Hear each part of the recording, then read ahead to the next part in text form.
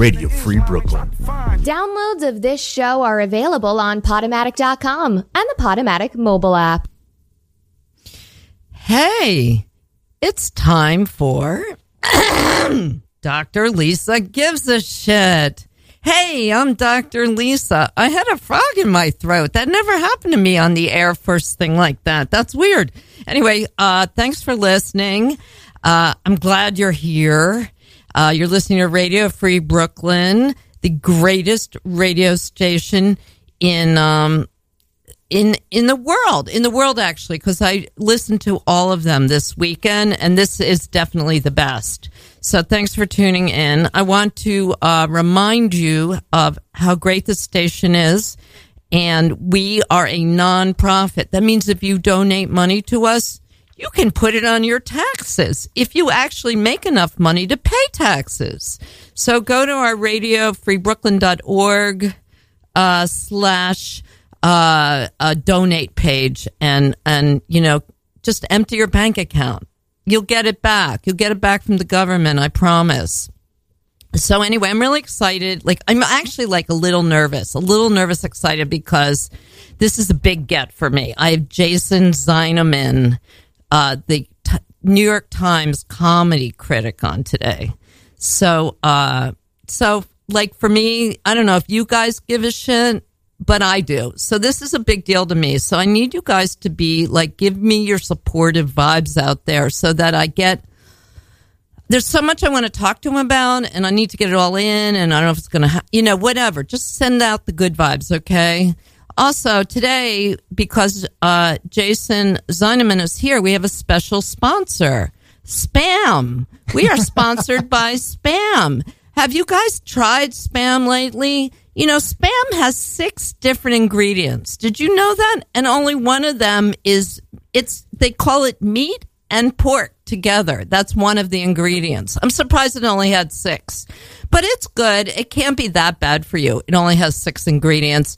You should go to their website. They've got a great museum and a shop. So go out, get yourself some Spam, and get yourself some Spam swag. Hello, Jason. Hello, I'm thrilled to be here. Oh, see? I feel better already. I love that it's sponsored by Spam. I mean, what could be more perfect? Yeah, well, that's perfect for you. Totally. That's an inside joke, folks. You got to read the book. That's a great inside joke. So read the book.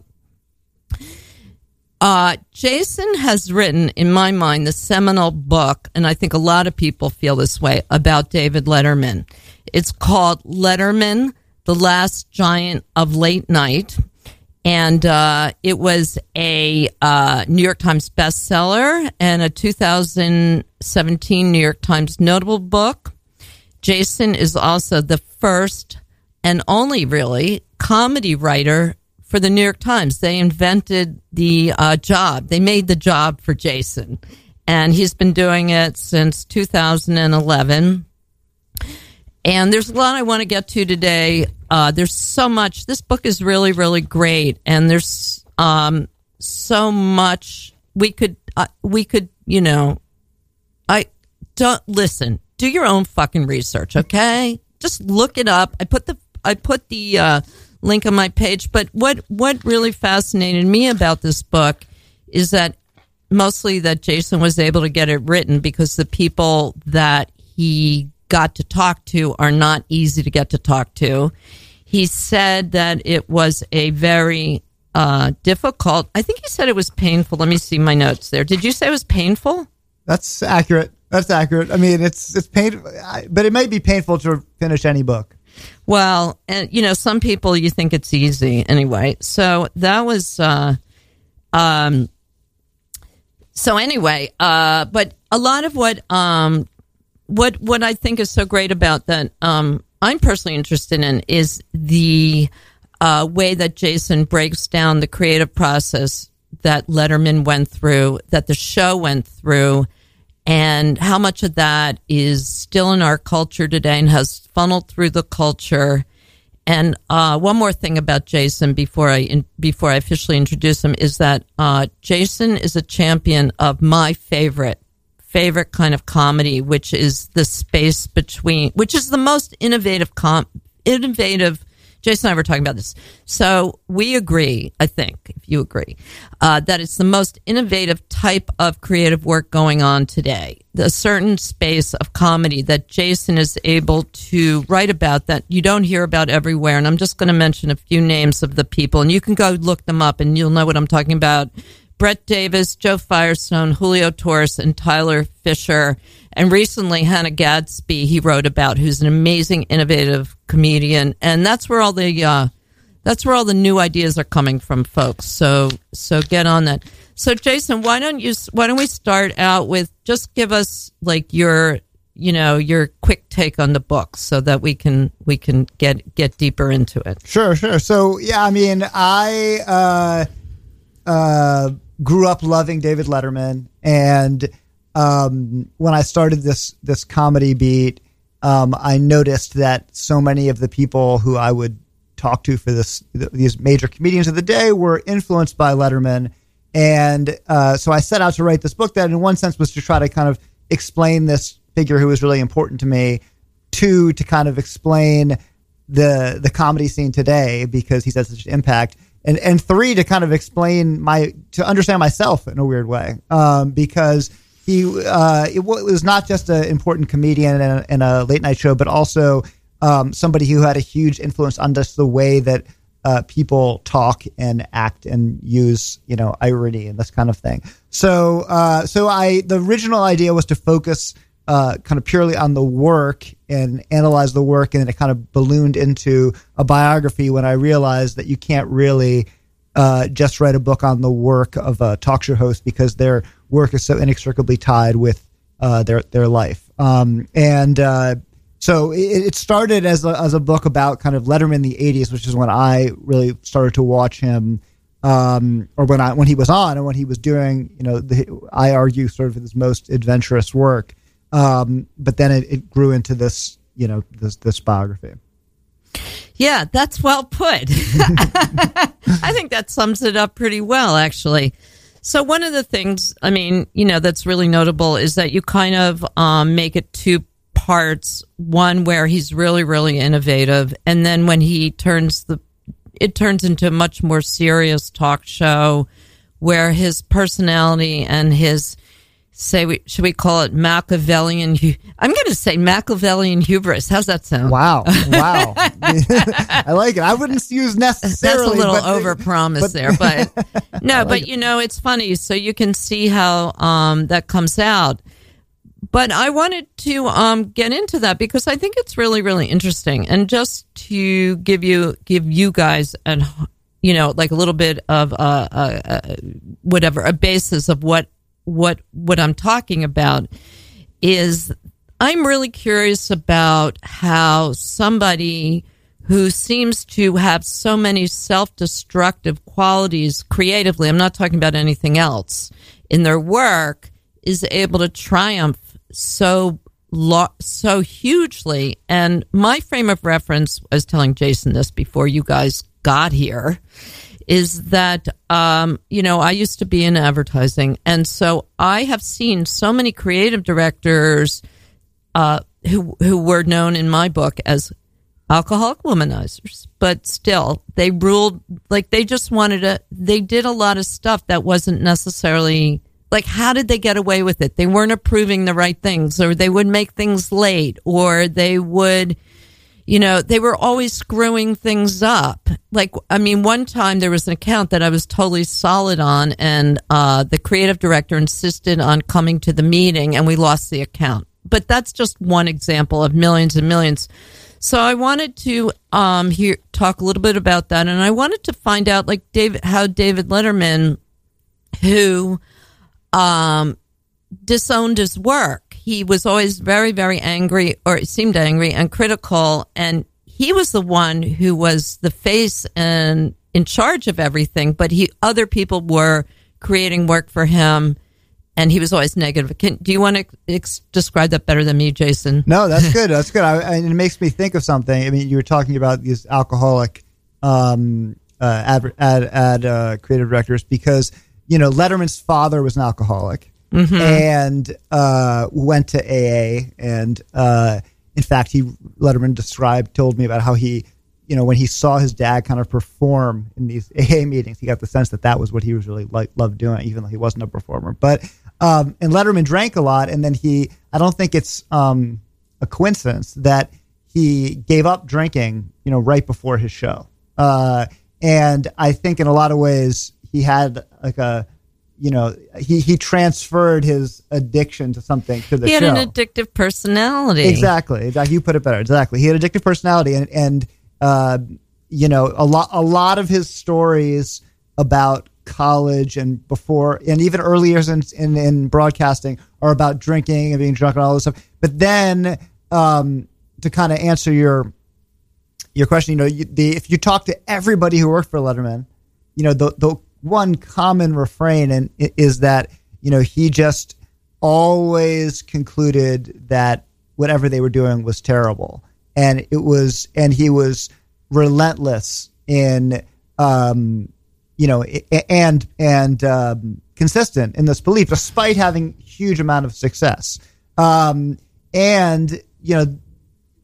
It's interesting because you watch his show and he's so self-deprecating. That's so key to his persona. And you think it's kind of an act, right? That's just, but he's like that in off stage, but off stage, it's a different animal to be around that, to have that constantly. Mm-hmm. So it is an interesting question that yours, which is like, how do you become so successful and so productive when you're shitting on everybody? Well, I mean, sorry, yeah. I have no boundaries, but no. No. I mean, but to be fair to him, he's primarily shitting on himself, right?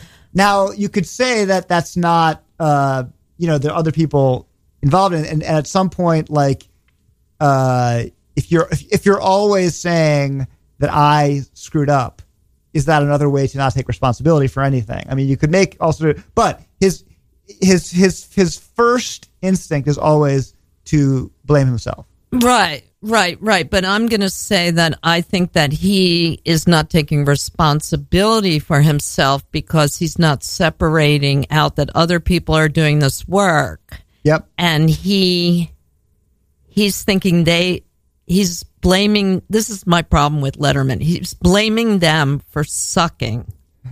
Like it would be like, you bring in your ads and they don't like any of the ads because they don't like any ads. So that's what I don't understand. That's what I don't see. Did he have any awareness of that, or? He had some awareness. And I think what you described is how the people who worked for him interpreted, because you're constantly trying to make somebody happy that's an impossible task.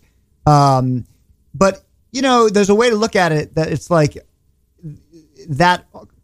In its positive incarnation, it produces an environment of demanding high standards. Mm-hmm. Now there are, which I think, is also what people who work for him would say, that you had to really bring your A game. And if you reject 95%, 99% of the ideas that, the cream are at the top, they also had negative aspects of it as well, both personally and professionally. And I think if you look at sort of the decline of the show, it's inextricably tied to this quirk of his personality. I mean, the example of this that I think is really telling is Letterman hosting the Oscars, right? Right. Which is in the popular imagination, is this huge disaster.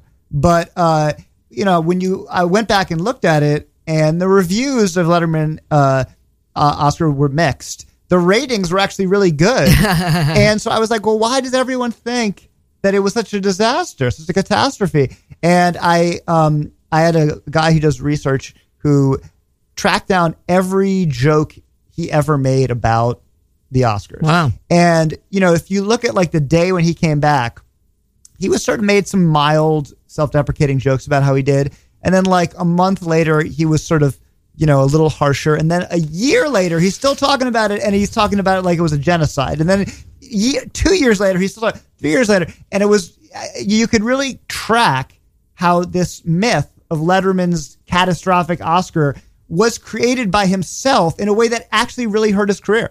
Yes. So that was I think a good example of, maybe there was some short-term gain in that it was a funny thing to make fun of, but it was long-term, it was self-destructive. Right.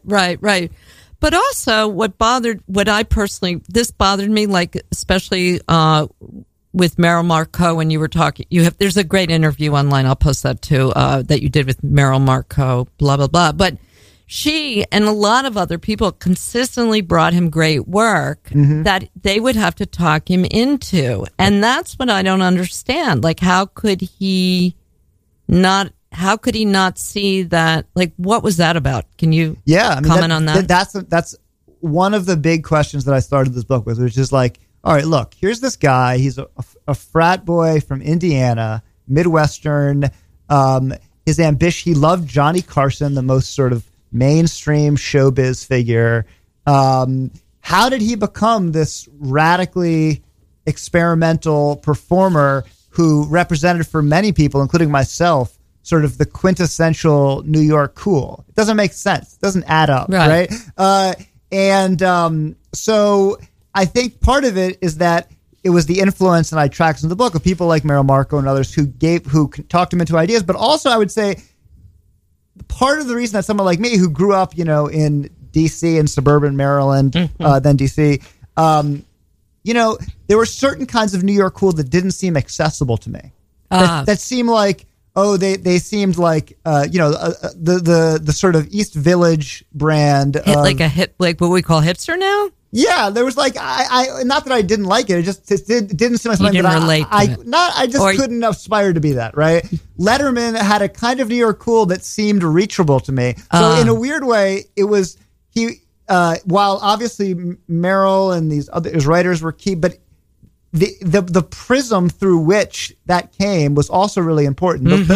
That Letterman, I think, for a lot of people all over the country, was a kind of New York cool that seemed accessible and relatable. Yeah. And that to me is a key to success. So you needed the people, like Marco, who was a Berkeley art professor, brilliant, to really encourage him to take risks.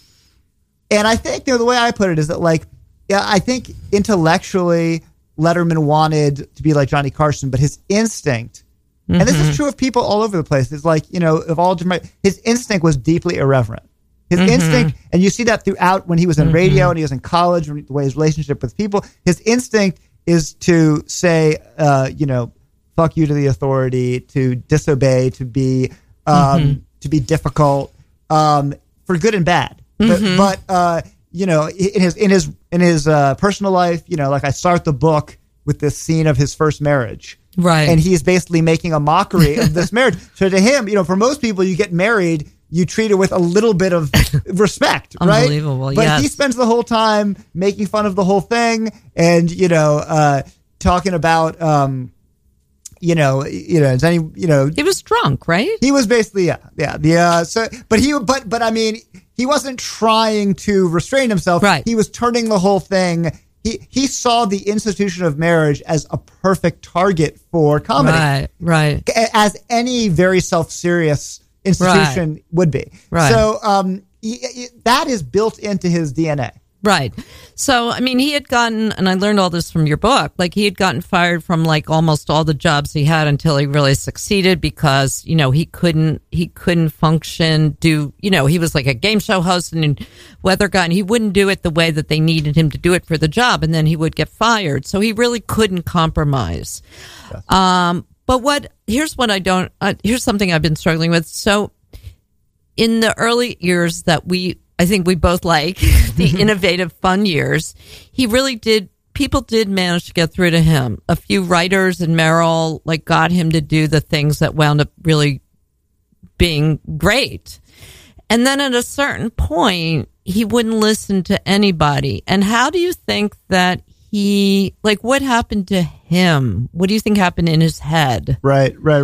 Well, that's a great question. And I think it's like a complicated, I think some of it's just your classic story of fame and money insulating. Do you think he just got overconfident? I don't know if I would say overconfident, but I would say that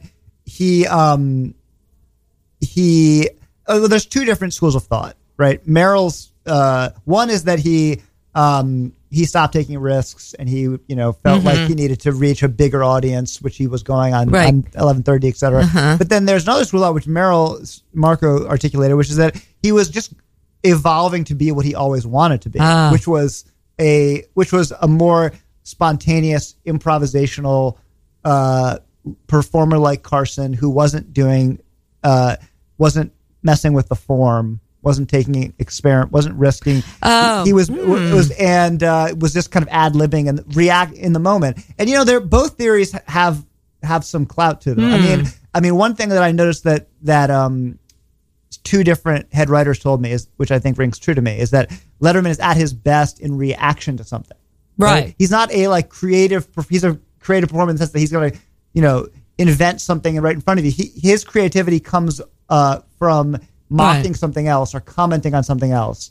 And so he needed something like a wedding to work off of, or Paul Schaefer, or for his creativity to flourish. Right. And then after a while, but I think he also just couldn't stand being around. He didn't want to deal with people as David Letterman. He became all the remote things that he did. And then when he became famous, he didn't want to go out and do them because at that point he was David Letterman. I think that that affected him, his fame. That's true. He definitely did. Yeah. Also, another thing you pointed out that I just wanted to note is that when he went from NBC to CBS, he went from basically a theater that's as big as a high school auditorium to a 450 seat theater. And I think that had a really big effect on his performance. Do you? Oh, totally. And I don't think people realize that. I, in fact, think that might be the most important aspect of it. That's so interesting. Just as someone who's been in both those rooms, it's a completely different, you're in one of those studios. The studios are so much smaller than you think. Yeah. And they have a kind of clubhouse feel, and it's it's like you're talking to someone with great intimacy, and which you felt watching it. It's where, the Ed Sullivan Theater is this grand, high ceiling. It's actually a terrible room for comedy. Is it? Yeah. Yeah. In fact, I think Colbert has a similar problem. That he, I think, went from a small studio to this theater, and in a lot of ways, your environment dictates your show. You have to make your performance bigger. That's so interesting that you say that, because full disclosure. So I was on Stupid Pet Tricks in 1986. And I have to say that the height of the show, by the way, I don't know if it's a coincidence, but the year you were on it, I argue the greatest year of Letterman. No, I mean, I can't tell you what a big honor that was for me, and it was a huge experience. But the thing about that I noticed when I had gone out there on the stage, I mean, this was huge for me, of course. But when I went out there on the stage, it was tiny. It was really seriously like being on stage in high school, or on a high school theater or something. And that stuck with me really a lot. So I can imagine that's interesting that you also think that was a big difference. Yeah. No, I mean, it's just as some covering comedy and for a while now, I've become very sensitive to how a room changes the laughter of the audience, the environment. It's really radically different. Well, I had a comedian once say that comedians play the audience. It's like their instrument, right? Have you heard that? Not exactly, but who was that? I can remember. I'm gonna think of his name later so I can give him a shout out. But yeah. Also, you know what I wanted to talk about? I want to talk about David Letterman's section. Well, but before we do that, I want you just to describe a little bit of the process of putting the book together so that we all understand how much direct contact you had with Dave and stuff like that. So can you just tell us a little bit about that? Yeah, I had, I started the book without a guarantee that I would talk to him, although they were very cooperative in terms of giving me information and tapes. His people, right. So it was one of the reasons it was painful is because it's a very different book if I don't talk to him than if I do talk to him. But you have to kind of just, because I didn't know, I had to report all around him. And really, I think it made me work harder. But eventually he agreed to talk to me. And but by this point, I had done so much work. It turned out to be a blessing in disguise, because by the time I had the interview, I was so prepared, and I was not on I was the opposite of a fishing expedition. So I sat down and we had if I could do it over again, it was a 4-hour interview. He would have gone for 8 hours.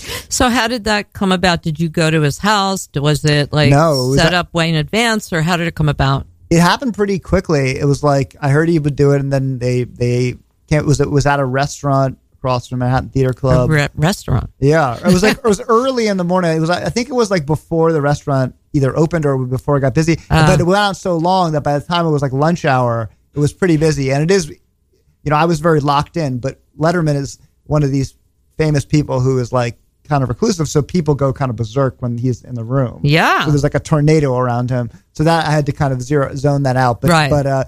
But yeah. So it was in a restaurant, and as I said, I was worried because I've read a lot of interviews where he's very prickly, but once you get him engaged, he's a spectacular interview. Yeah. I can imagine. Yeah. He doesn't dodge anything. And really?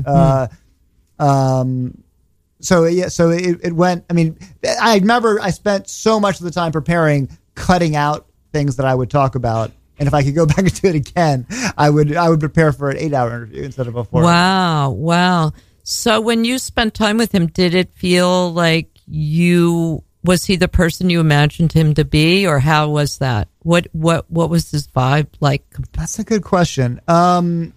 He pretty much was, he was pretty cerebral and serious. So, but I've talked to enough comedians to expect that. Sure. I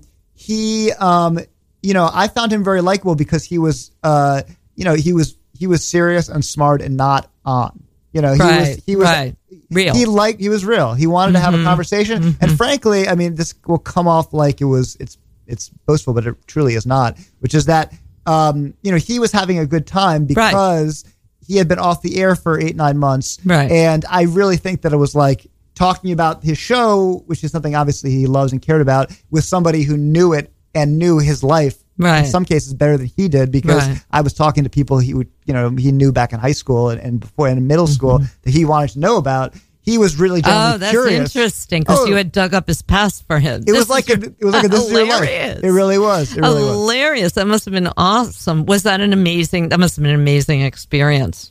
It was. It was stressful, but it's my job is not to get him to. It's not to get these people I talk to like me. It's to get them to reveal themselves. But it helps if they like you, right? Because then, as soon as I could tell that he was enjoying himself, the interview was supposed to go for an hour. Wow. But I knew pretty early. Okay, this is not going to be for. Right.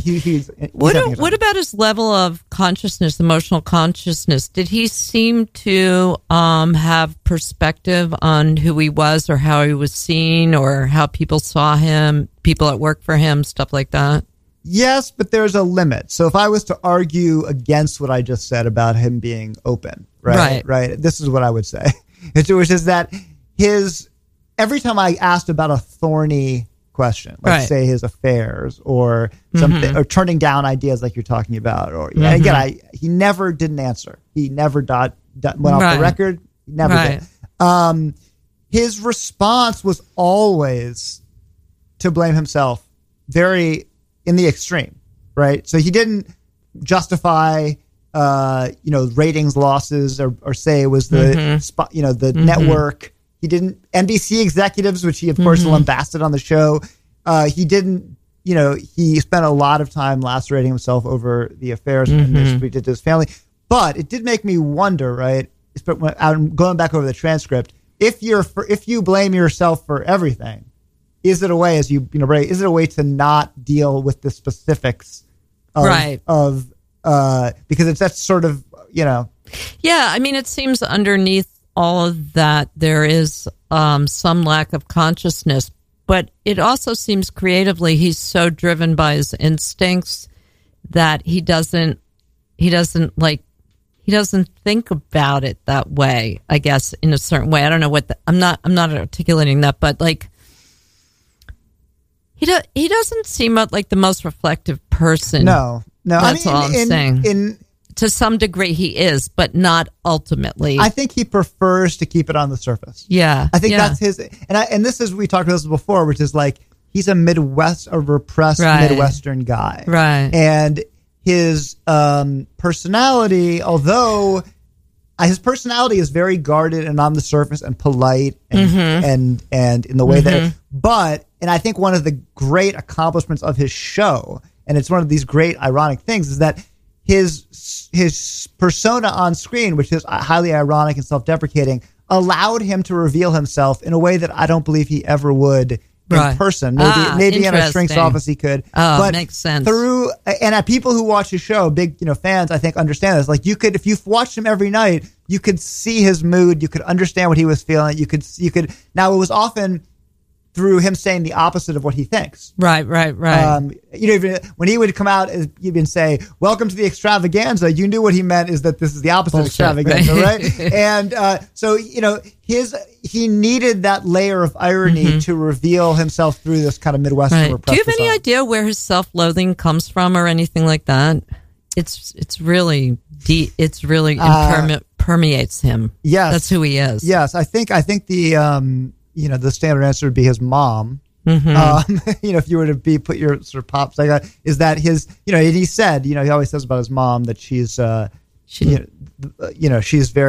not the most giving in terms of praise, right? Right. She's very withholding and very, right. And his father was an alcoholic, so that combo was probably, who knows what happened there. But you do give, I did get a sense of his mother, and I had, seen her on TV and stuff. But the book really does give you like kind of a sense of that, him and his mom a bit. I mean, quite a bit. So that's another reason to like read the book or audiobook it I did. Okay, so I have one more question about Letterman, and then we're gonna talk about other stuff too. But there's actually a question. Okay, before we get to this last question, I wanted to ask you. So I love audiobooks, and I loved audiobooking this book. Now, how come you didn't read it? They didn't ask me. Get the fuck out! I would have done it. Are you kidding? They had like all these professional audio really? people. Yeah, they gave me like 3 options. Really? Yes. What did you think about that? It's funny. Now that you mention it, I never really thought about it, but I guess I would have liked to be asked. On the other hand, I knew some people. I knew one person in particular who was like a professional audiobook person, and she recently passed away, in fact. But she was a genius at it. She was brilliant at it. She was an actress, and but she prepared for these audiobooks like actors would for a role. And in talking to her about it, I did develop a respect for that form and how it's completely its own thing that I don't have the skills of the craft to pull off. All that said, my first book, I remember the guy who did the audiobook was this guy who did like the Mets announcing, and he has that like big booming voice, and it sounds ridiculous. Yeah. Like Bruce Springsteen's autobiography. I mean, although it's Bruce, you can't criticize it, but yeah, he's not good at it. But I'm disappointed. I'm disappointed, Jason. I'm just going to say that because I think he would have. I'm a big memoir audiobook fan because I love to hear the person who wrote it, and I'm disappointed. And you audio bowl people made a big mistake there, and you better re-record it if it's up to me. So I just wanted to ask, let's talk about Letterman's sexuality, and then we can move on. Okay. So Letterman seems like a big fucking sexist dick. So he definitely seemed like a woman. Like, it's really interesting to me, and I wonder if you can put some insight on this. So what Letterman seems like to me is a real, like, he's kind of almost both extremes. Like, he presents as somebody who is just real, like almost like a boy who doesn't even care about girls, sort of. Right. And then he also had a relationship with Meryl Marco, which must have been a real peer, intense relationship. But then he wound up leaving her, and then the other women he had relationships with were women that he had a lot of power over. And then at the same time in his later years, and I didn't even notice this because I wasn't watching the show then, but he turned into like a real lech. So can you what kind of dude was he? Like, was he after the chicks? Was he confident with women? Can you comment on that? Yeah, I mean, I think that's a big theme of the book, of Letterman and women. I mean, it goes through the whole book. I mean, his whole career. And he has he was a serial monogamist. I mean, he would be in these long-term relationships. At the same time, he always would, he would cheat. He would cheat. And he certainly, if you talk to people from Comedy Store in the 70s, he was, he would, was a womanizer for sure. But he went from, I would say, Meryl strikes, most people would say was an anomaly. Yeah. He in the way that we're talking about how you can't write about someone's life without talking about their life, or a talk show host, because they're so blurred. That was very literally true in terms of Letterman's sex life, or romantic life, because he started the show with his longtime girlfriend, and then he cheated on her with a woman in production who he eventually married, and then he cheated on her with a woman who started out as an intern, and then so his relationships and his work were inextricably combined. And there were other, when the story of his blackmail and the sheen came out, there were other people from work who came out, or stories of that. Right. But they were all people who were much lower status. Yeah, so that's what's weird, is like it seems like he couldn't deal with women who were his peers. Because you figure Letterman was one of the most powerful, famous people in America. He could have been with Julia. Everyone thought he was with Julia Roberts, or he was with some student. But he could have dated a babe, but he couldn't handle it because he really didn't like himself. That's what it comes. I'm just going to just simplify that down to like one sentence. So I'm going to remind people again that they're listening to the greatest station in the entire world, and it's radiofreebrooklyn.org. And I'm Dr. Lisa from Dr. Lisa Gives a Shit every Thursday 2 to 3, and I'm here with the one and literally only New York Times comedy critic, Jason Zinoman. We've been talking about his book that he wrote about Letterman, which you should get from Amazon, Letterman, the last giant of late night. And now we're going to, so go and download our apps, because then you can take Radio Free Brooklyn with you everywhere. And we have like such a great variety of shows. It's like having your best friend in your pocket. That's my line. radiofreebrooklyn.org/iPhone or radiofreebrooklyn.org/Android. So let's talk about Jason Zinoman, the comedy critic. So what's it like? Like, first of all, I want to tell you my impression of Jason, folks. Oh, no, okay. I'm excited to hear this. Okay. First, Jason is, I'm a lot more comfortable with Jason than I expected to be. He's very like normal, down to earth, not full of himself. Okay. So I'll put it to you that way. But he also seems like just really conventional to me. I'm not saying I don't know him, but he's got like a nice shirt. He's got that like, he's just like a regular nice guy. He's married to like a major lawyer. And he's got 2 kids. And of course they live in Park Slope, and now they're thinking of moving to Prospect. Whatever. They need, like, your kids go to private schools. No. Good for you. So you seem really... You're making me sound very boring. Yeah. Well, I mean, not when... I mean, you haven't bored me yet. I'll take boring. I'll take it. I'm not complaining. But you know what? You just seem really, really normal. Yeah. I mean, when you think of comedians, the comedians are freaks. And so anyway, you seem just really normal and like stable and all that. And so, what's it like being involved in the comedy world? Has writing and being that involved in comedy affected your view of the world, affected your view of your own work? And also, you have a theater background. You're not like a comedy, and you've written a book on science fiction and stuff. You're not like a gung-ho comedy person, even though like you're great at writing about it. So go. Yeah. Yes. Tell us about that. I mean, it's been it's the covering comedy is the happiest I've been in my career. But it's really been a fascinating world to dig into. And I think like, part of that is that it's this sort of this new area, and so there's a lot of freedom.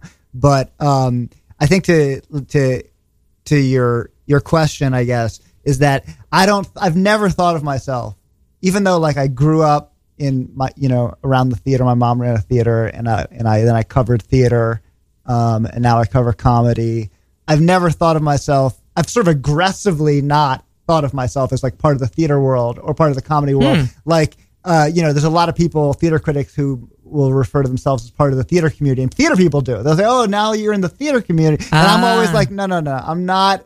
I'm not part of the theater community. I'm not." Even though that's a little bit of a pedantic point, but I think of myself as a journalist first, and the kind of journalist, and with all that, it all comes from that. Being having your. If I'm really investigate, it's great to hear somebody say like what you look like and what you sound like. Seriously, because it's important. How you come off is important, right. And I think you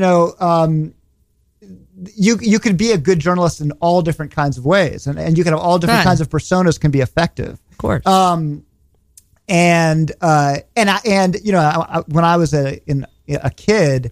In summers, I worked in sales, which I often talk about as like I sold some theater subscriptions over the phone.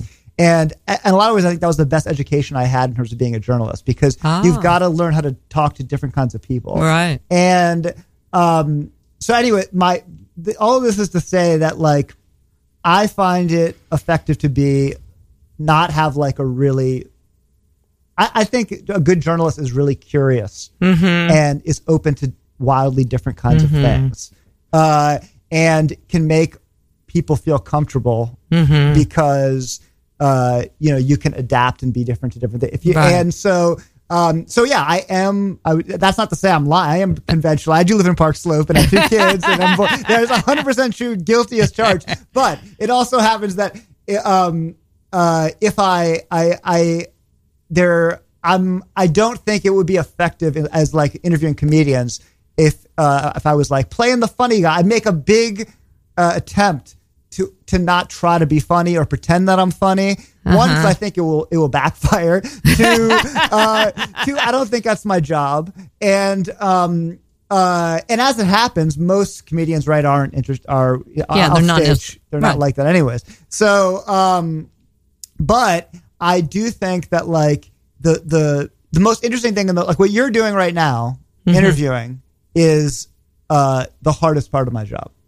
And the most interesting part of my job. Like that's the part that I think the most about. That how to talk, sit like in the same room with somebody and get them to reveal themselves, right? And sometimes talking a lot can do the trick. Like being vulnerable and revealing something about yourself or something that's weird about yourself can help somebody else open up. But I find more often than not where I fail is when I don't know to stop talking. I don't know when to listen. Like listening is such an important and underrated skill. Yeah. And when I listen to myself doing interviews, the parts when I'm always angry at myself or when I'm like, oh, just shut up. Just listen harder. There's like various degrees of listen. So I have always been a critic and a reporter.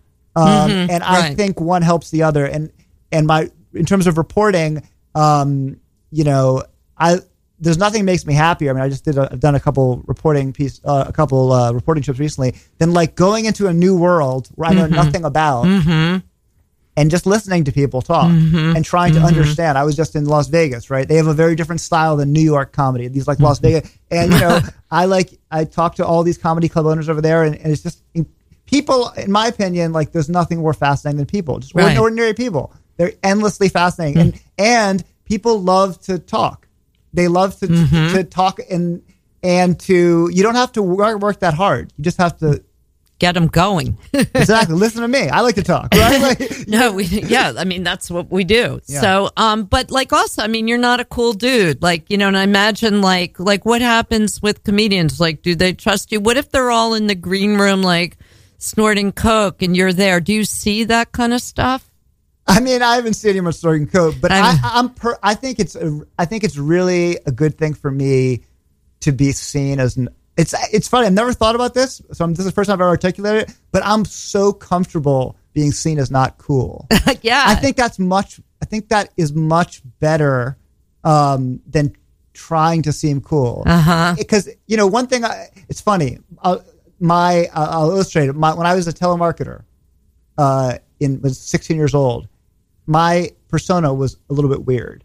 I had this theory that people are so skeptical of salesmen, particularly telemarketers, right? That if you did what other people in the room were doing, which is like act like your little brother or like the kindly old aunt, people see right through that. Right. So what I would do is my persona was as like a pathological lying shyster. So I'd be like, is Miss Levy there? Yes, it's Miss Levy. Miss Levy, this is your lucky day. Like you might say, how could I get 5 plays for only $95? Well, I'll tell you. And so by doing that, by presenting myself as a buffoon, essentially, people thought, oh, this guy is an idiot. He's like, I feel superior to him. Right. And he's harmless. And he's kind of funny to laugh at. Right.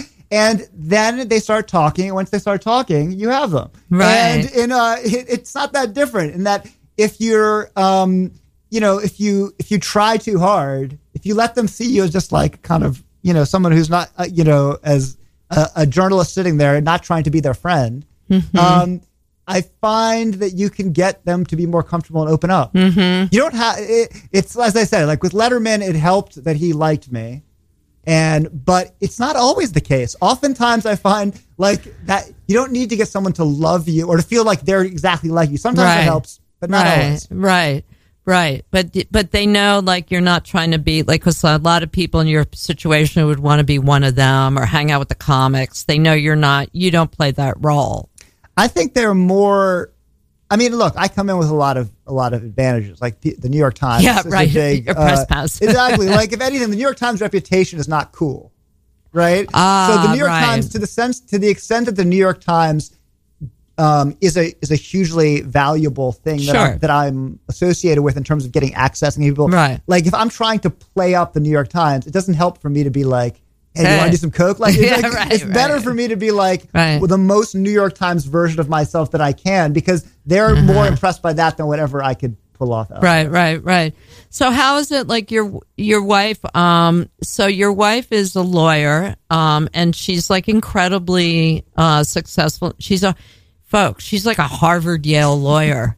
That's so crazy. What is she doing with you? It's a good question. She's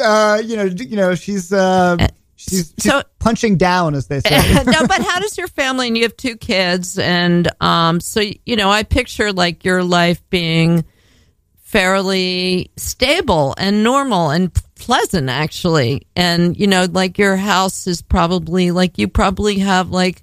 You don't run out of toilet paper, things like that. Your kids are fed. They go to bed on time, that kind of stuff. So how do you square, like, how is the life of, like, your job and all that other stuff? How does your wife look at it? What do your kids think about it? How do you ever take them? Tell us about that.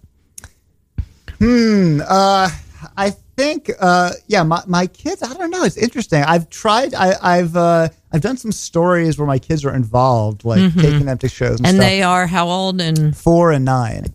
Girl? 2 girls. Two girls. I don't know. I do think that like stability, I think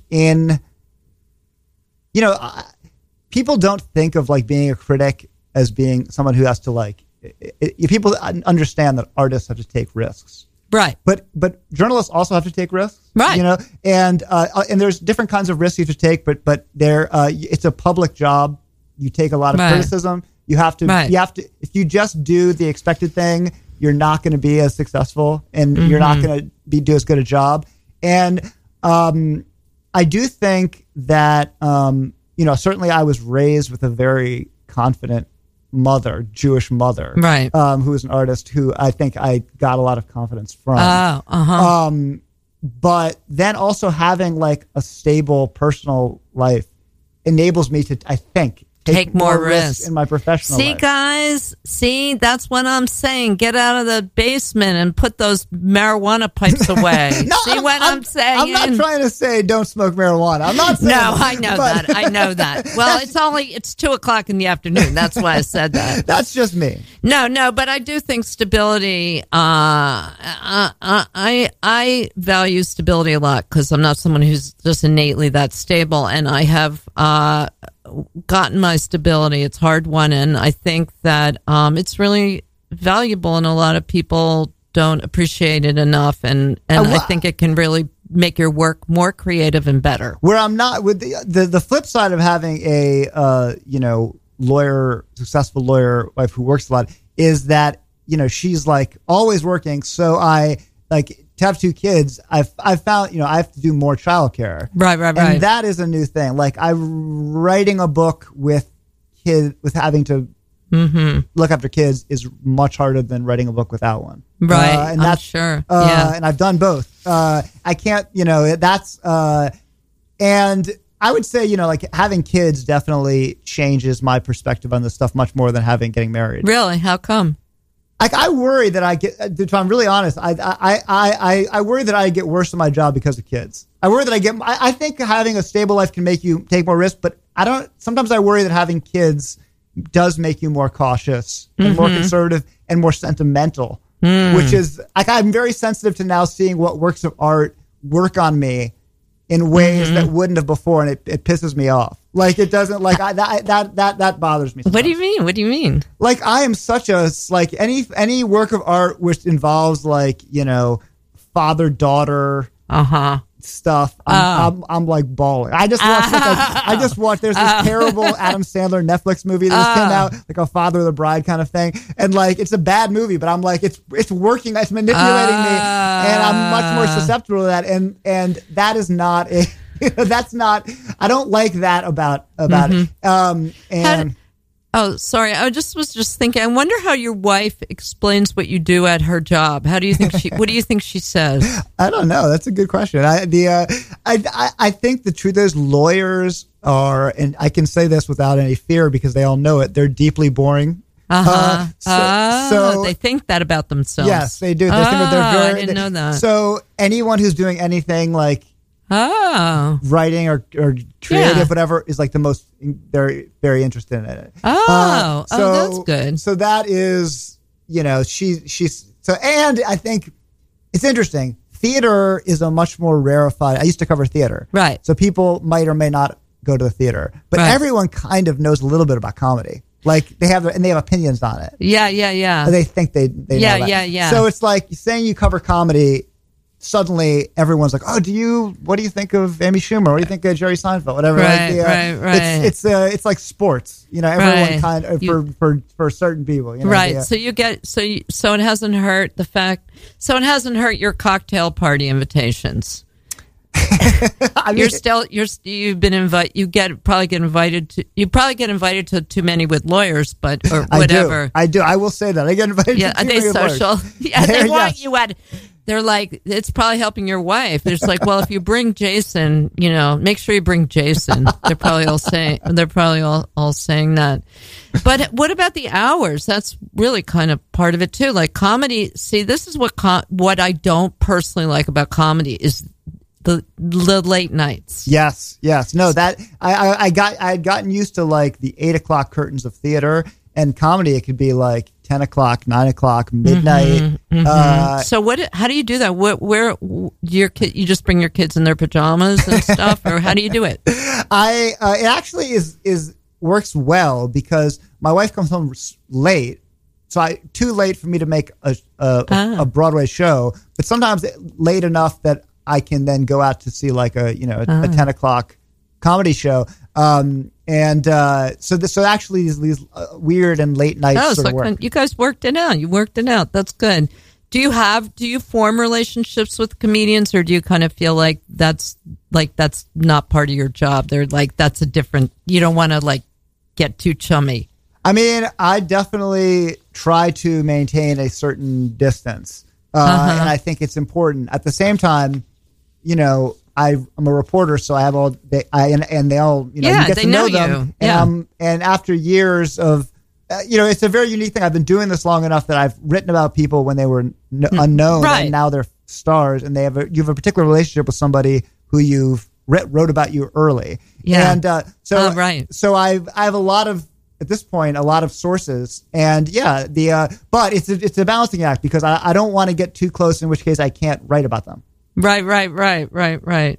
Okay, we're gonna have to go soon. But I had a couple of just like dumb personal questions that I just want to know because you're here and I want to get to ask you. Yeah. So anyway, here's something I'm really curious about: comedy in New York versus comedy in LA. And personally, I'm really mad that all the comedy people I knew moved to LA. So tell me about that. Help me rationalize. That makes me mad too. I can't. I hate it too. It happens all the time. So what do you think is the difference, or what's better, what's worse? What would you do if you were a stand-up comic? I'm a New York partisan, but I think the kind of the cliche is that like New York is a little more aggressive, more joke heavy. LA is more alt and is more wandering. At the same time, the reason New York's better is because there's more places to perform here. So if you want to get really good, if you want to work a lot, it's much easier to do that here than it is in LA. But LA, because it's so expensive here, and you could actually live like a normal life without being a huge blockbuster success in LA. Everyone, at the tip, they are here for a couple of years and they go to LA, and we keep losing a lot of talent. But then a lot of them come back. So the truth is, I try to go to LA a couple times a year, and the difference has shrunk. It's not very similar. It's actually more. I mean, you could go into it, but pretty much it's like there's so many New York comics there and so many LA comics. So is one city more active than the other, or are they about the same? I think there's more performances per night in New York for sure. But there's there might be more. I think there are more comedians in LA because there's more jobs out there. So it's more. Well, who knows? Okay. So here's one more question. Do you have any interest? This is for my art people. Do you have any interest in contemporary art or performance art? I'm fascinated by performance art. And is there any performance art that you like? Do you know? Do you have an opinion on Marina Abramovic? Oh man, you hate her? No, I don't hate her. I do. You do? Well, I do now. I want to hear your opinion on her. No, I don't. I've made fun of her. Have you? Mean, no, I used to really, really like her, and then once she got really commercial when she did her MoMA show. Was that the turning point? The MoMA show? Yeah, but she's done a lot of innovation. She's a real egomaniac. And she has taken advantage of artists. She has a bad rap. Do you know who Narcissister is? No, who's that? That's somebody, we got to talk about that later because we're not going to have time. But Narcissister to me is like a god right now. Interesting. Yeah, really, really talented performer, visual artist. Where does she perform? She does some kind of like she performs at the Box a lot. I think. Okay. You look her up. All right, I will. Look her up. We've got like a minute and a half left, so I just, you know what I want to do? Yeah. I want to give a big shout out to my good friend Alain Danziger, because his show is on right after this one. And this is a big thing here at Radio Free Brooklyn. We support each other. We want you to stay with us because the minute this show is done, you can listen to Elon do Lost and Rewound. He's really, really fun guy. He's doing really well. He's a director. He's directing this big show now, and just a great show with talking, and he plays tapes from like the 90s and stuff like that. So I want to make sure that you guys stick around. And, okay, maybe one more question. Why is Amy Schumer so controversial? We'll see if we can fit this in 1 minute. I can't do that in an hour. I think it's mystifying. I think that, she's one person who I've been following since I was the first person to write about her when she, in the times when she was, no one knew who she was. And all I'll say is that, like, I'm a connoisseur of, like, critiques. She has been slammed from the beginning. But nobody has taken more criticism than her. And it is not that she doesn't deserve some of it, because of course she's in the public and she's flawed it. But it's an interesting story how polarizing she is. Yeah. And time is up, but I will write about